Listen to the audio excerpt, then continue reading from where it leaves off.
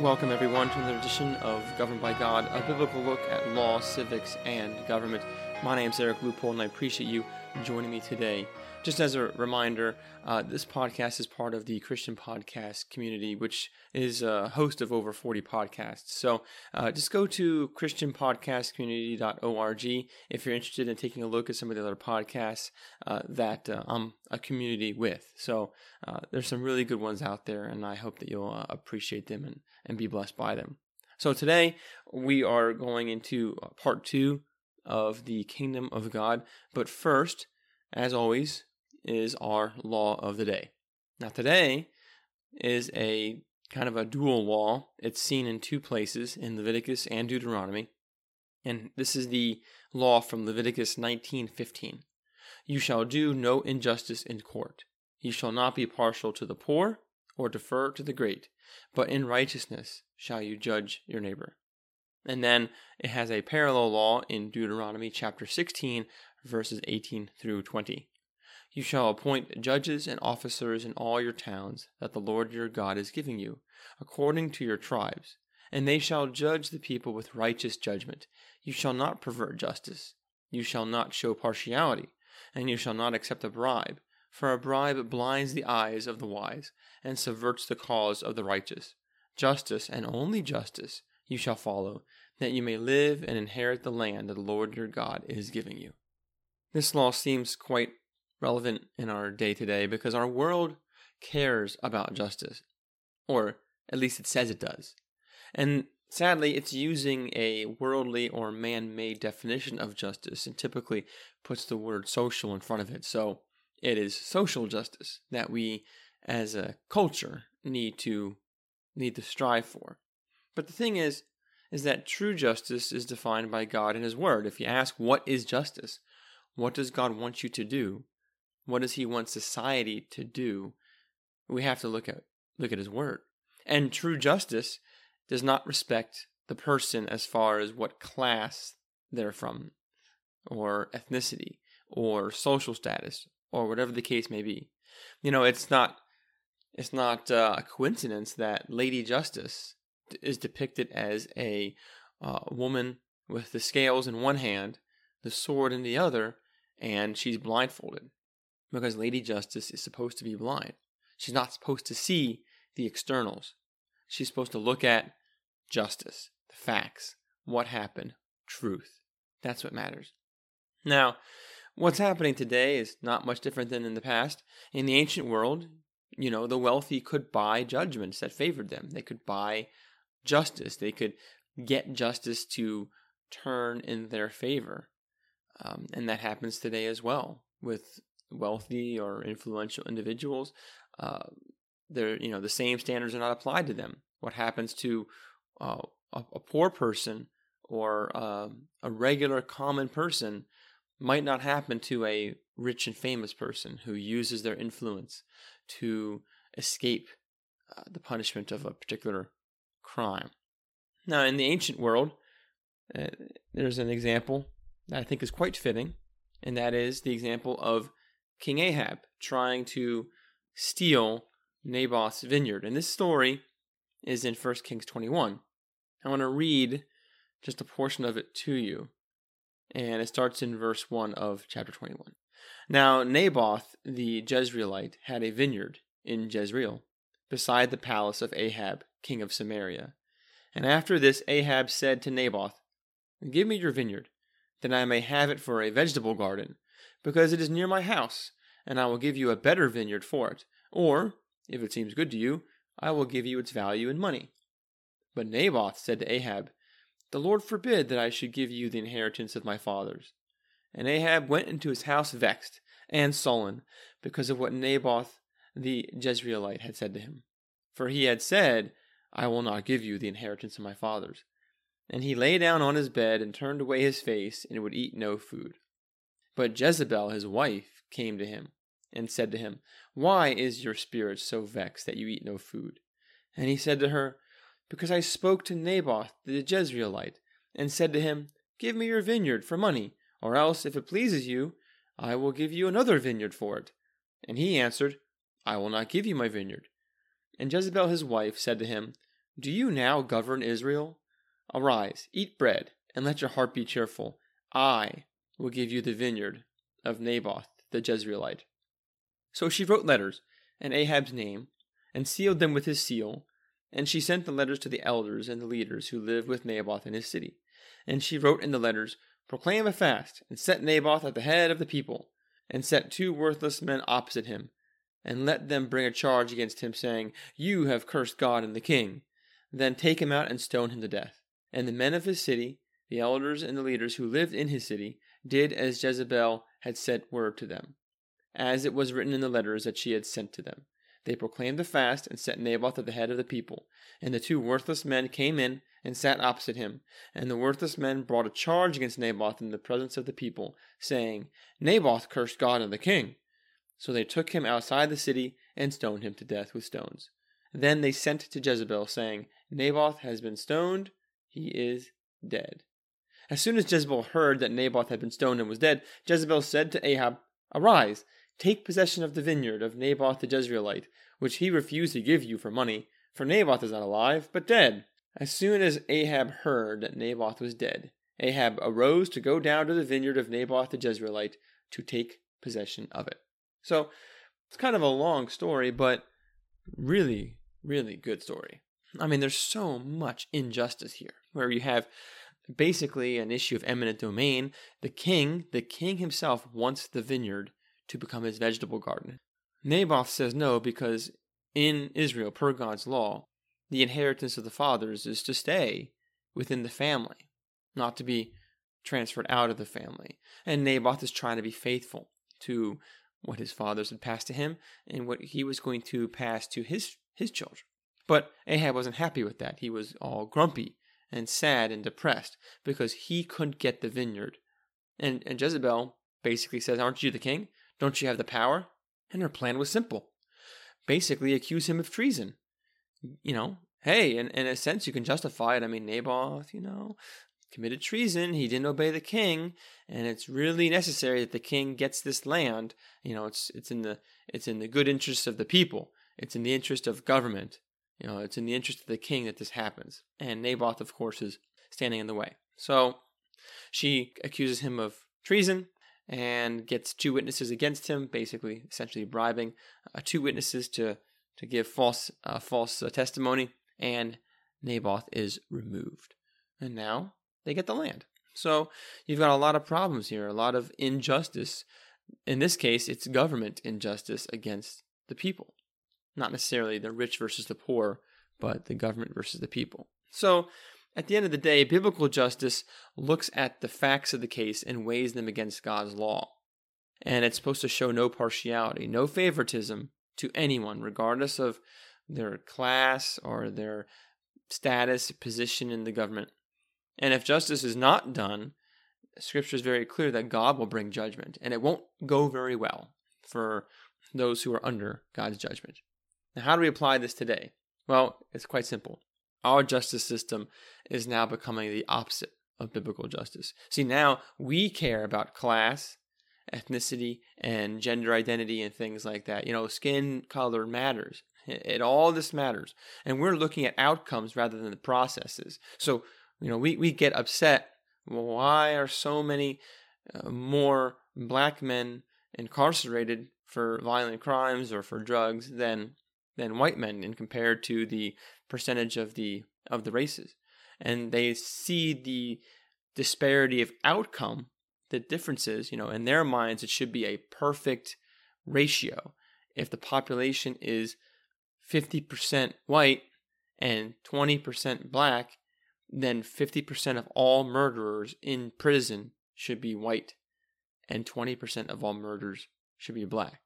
Of course, it doesn't really work when it comes to gender, because obviously half the population is female, but I think over 90 to 95% of violent crimes, talking about murder and rape, is done by men. Okay, so why is there no outcry that there's not enough women represented in prison compared to men? Well, because every group, every society, every culture struggles with their own particular sins and or crimes. And there's other factors as to why, one particular group might be overrepresented or underrepresented in a particular situation. But God doesn't want us to try to manipulate things to get a particular outcome. See, the outcome is in God's hands. He wants us to be faithful, to trust in Him, and to pursue the proper process, which is where we get the phrase due process of God's law.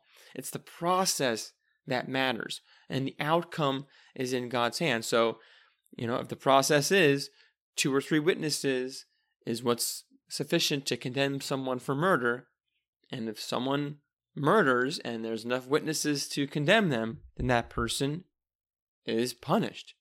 And it doesn't matter whether most of them are white or black or male or female. Doesn't matter. Justice doesn't try to manipulate things to get a desired outcome. That's like trying to make the dice roll a certain way.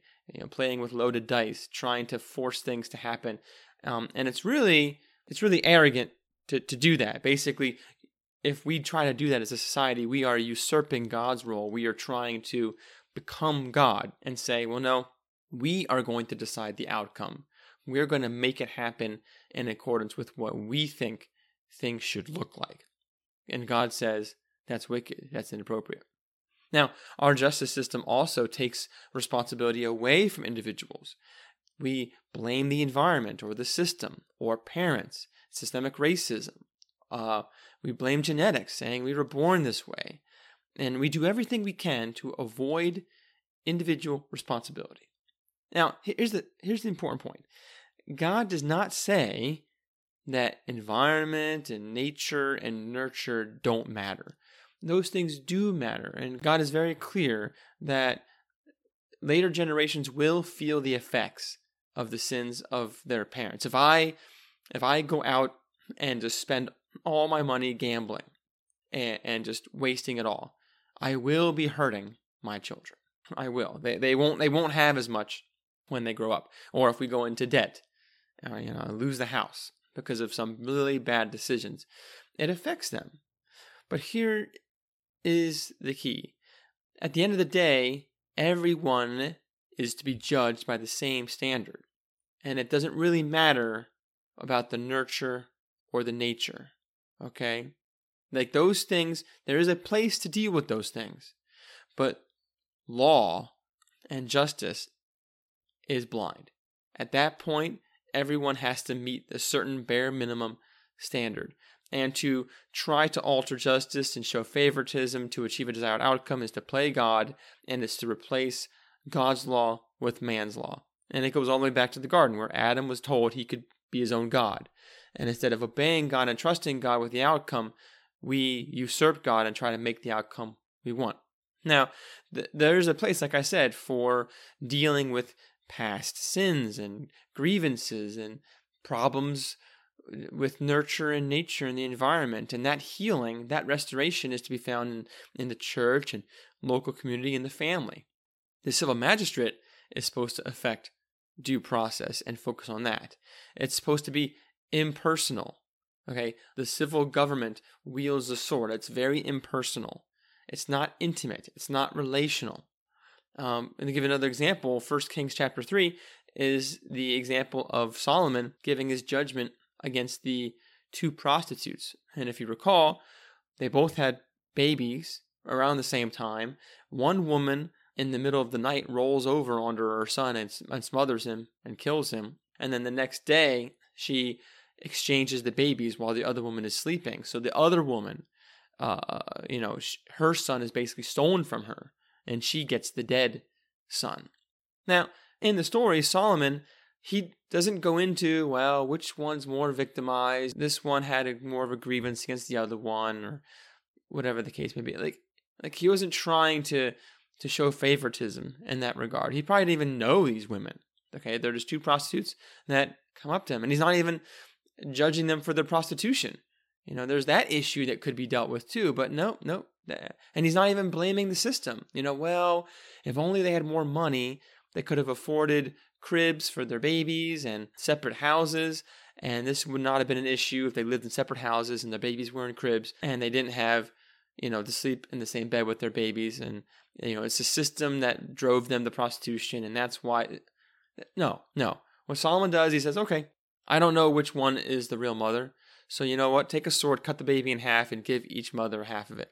And then the mother that basically said, no, give her the baby, give her the baby. He is like, that's the mother. The mother cares for her child and would rather lose the child than see it killed. And then the mother that wasn't the mother, she was like, well, as long as she doesn't get the child, that's fine with me. And there's that sinful heart where even the mother who lost her baby by rolling onto it, she could not stand the idea of the other mother being happy and having the child. For her, it'd be better that nobody have it than the mother be reunited with her child. So Solomon's goal in all of this was to find out who was the mother, the real mother, and to find the truth and then restore the son or the child to its mother. So at the end of the day, God determines what factors matter and how to go about pursuing justice, and it's arrogant for us to think that our ways are better than God's ways. And part of God's kingdom is that God rules and we're to follow his laws. And that's what it means, at least in this situation, to not show partiality or favoritism in judgment. And sadly, our culture is very quickly deviating from that. Now, this leads me to the main topic of the day, which is part 2 of God's kingdom. How do we understand God's kingdom? So we already looked at a large number of passages in Scripture about what does the kingdom look like, when does it arrive, how does one enter it, what are its traits and characteristics, and when will it be fully inaugurated or ended, and what will happen after that. So now we're taking all that information and let's try to summarize it and bring it all together. So how do we understand the kingdom of God or the kingdom of heaven as set forth in Scripture? First, it's not what the disciples expected it to be. They wanted a military/political kingdom.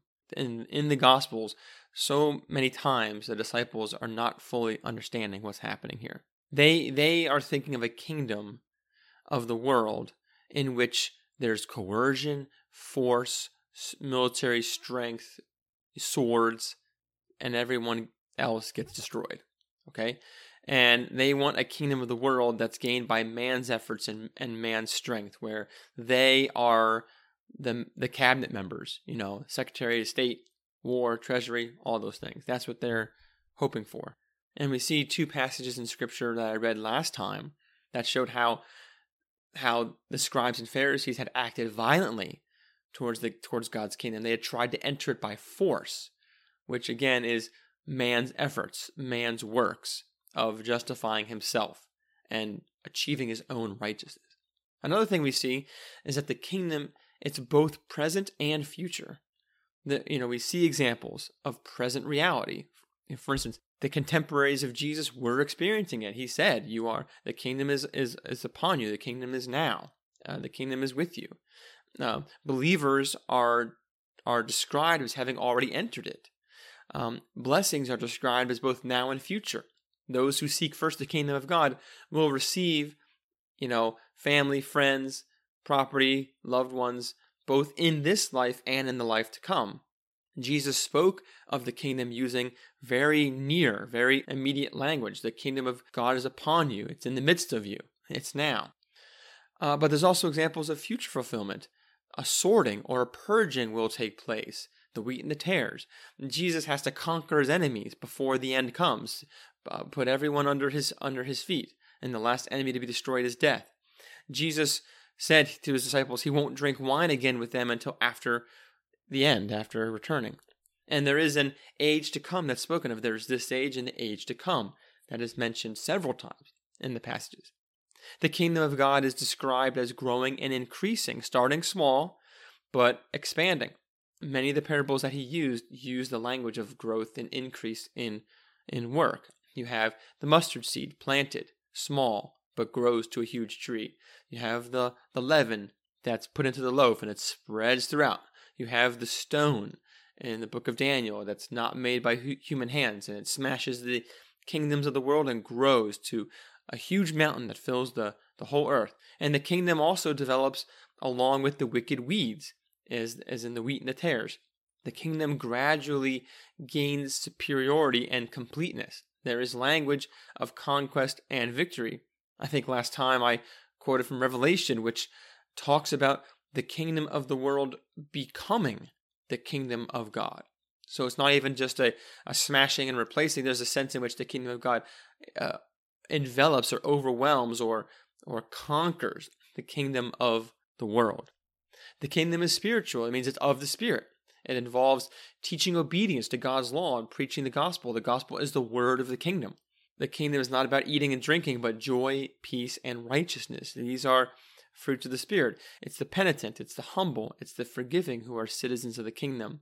And those who are of the sinful nature of the flesh are denied access to the kingdom. So these are all the things that we see about the kingdom. So what implications does this have for us as Christians today? Well, it's quite simple. Kingdoms have kings. They have laws. They have land. They have subjects. Jesus is the king and has all the authority in heaven and on earth right now. As he even says, all authority in heaven and earth has been given to him. Not will be given to him, has been given to him. The earth belongs to Jesus and is under his authority and rule. The law of God is the law of the land. It's the king's law, the king's command. The king has citizens and the king has enemies. Christians are citizens of the kingdom. They obey the king's laws. The Christians wage spiritual warfare against the king's enemies. We have a duty to conquer the world spiritually in the name of the king. We do this by waging spiritual warfare, not physical war with swords, bows, and arrows, but spiritual war of prayer, fasting, singing, and proclaiming the word of God through Scripture. We tear down arguments and take every thought captive, as the Apostle Paul says. We can go, Jesus says, go make disciples, because Jesus is Lord, because all authority is in his hands, because he is king, and that this, the world, is his land. We proclaim the gospel and teach others to obey the king's laws. So where is the kingdom today then? Well, it is where God's people are obeying the king. It's where Christian parents raise their children to live godly lives. And that's where the kingdom is. Where Christian businessmen show good stewardship and obey God's law and how they run their business, the kingdom is there. It's where children submit to their parents in a godly manner. The kingdom is there. Where pastors preach the word faithfully to the congregation. The kingdom is there. Where men repent of their sin and lead godly lives. It is there. Where women repent of their sin and choose to serve God. The kingdom is there. Where government leaders punish evil and promote good laws and God's law. It is there. The kingdom is there. So the kingdom is wherever God is actively reigning and ruling among the people. It's where the king is recognized as king and he's obeyed as king. It's where the people obey the king's law because they love and serve the king. It is everywhere that God's people are, where 2 or 3 are gathered. And remember, that passage regarding 2 or 3 are gathered is in the context of church discipline, the enforcement of the king's laws, the king's standard. So the goal for us Christians is for God's kingdom to come and his will to be done. That's why we pray that in the Lord's Prayer. We pray, thy kingdom come, thy will be done. We submit to the lordship of Christ in every area of life. We desire others to submit to Christ's lordship in every area of life. We don't use coercion or man-made laws, but we use God's law word. We use the good news of Jesus, and we use God's law. Remember, justification, being declared not guilty, is by God's grace and mercy alone. But sanctification is becoming more like Christ. It's through the work of the Spirit, growing us and causing us to obey God's law and to be conformed to Christ and Christ's image. So, God's law includes the Old Testament. not just the New Testament. The New Testament guides us in understanding and applying God's law. As I said in the last episode about not muzzling an ox, we saw how the New Testament takes that law and applies it today, and it would still be applicable in its very context. If you had oxen that you were plowing with or threshing out the grain with, and you muzzled them out of greed and stinginess, you would be sinning. You would be breaking God's law. So it still applies. It's just that we need to understand how it applies under the new covenant now that Christ has come. And we should expect that the kingdom is going to grow, but it will be persecuted. As God's kingdom grows, the kingdom of darkness will fight harder and harder to maintain its position. So obedience to Christ will increase along with persecution. But the kingdom doesn't lose. It wins. It's not shrinking, but growing. That's why Jesus said to Peter that the gates of hell will not prevail against the church. Well, what are gates? Defensive structures. The church is on the march. The church is going through Judea, Samaria, and to the ends of the earth, right? The church is making disciples of all nations. And the gates of hell will not prevail against it, as the gates of hell are defensive. They're trying to stop the church. The church isn't on the defensive. The church isn't hunkering down behind a wall or under a bunker. No, we are on the offensive. Our job is to go and make disciples of all nations. So Christians must be active, not passive. We're not defensive, but offensive.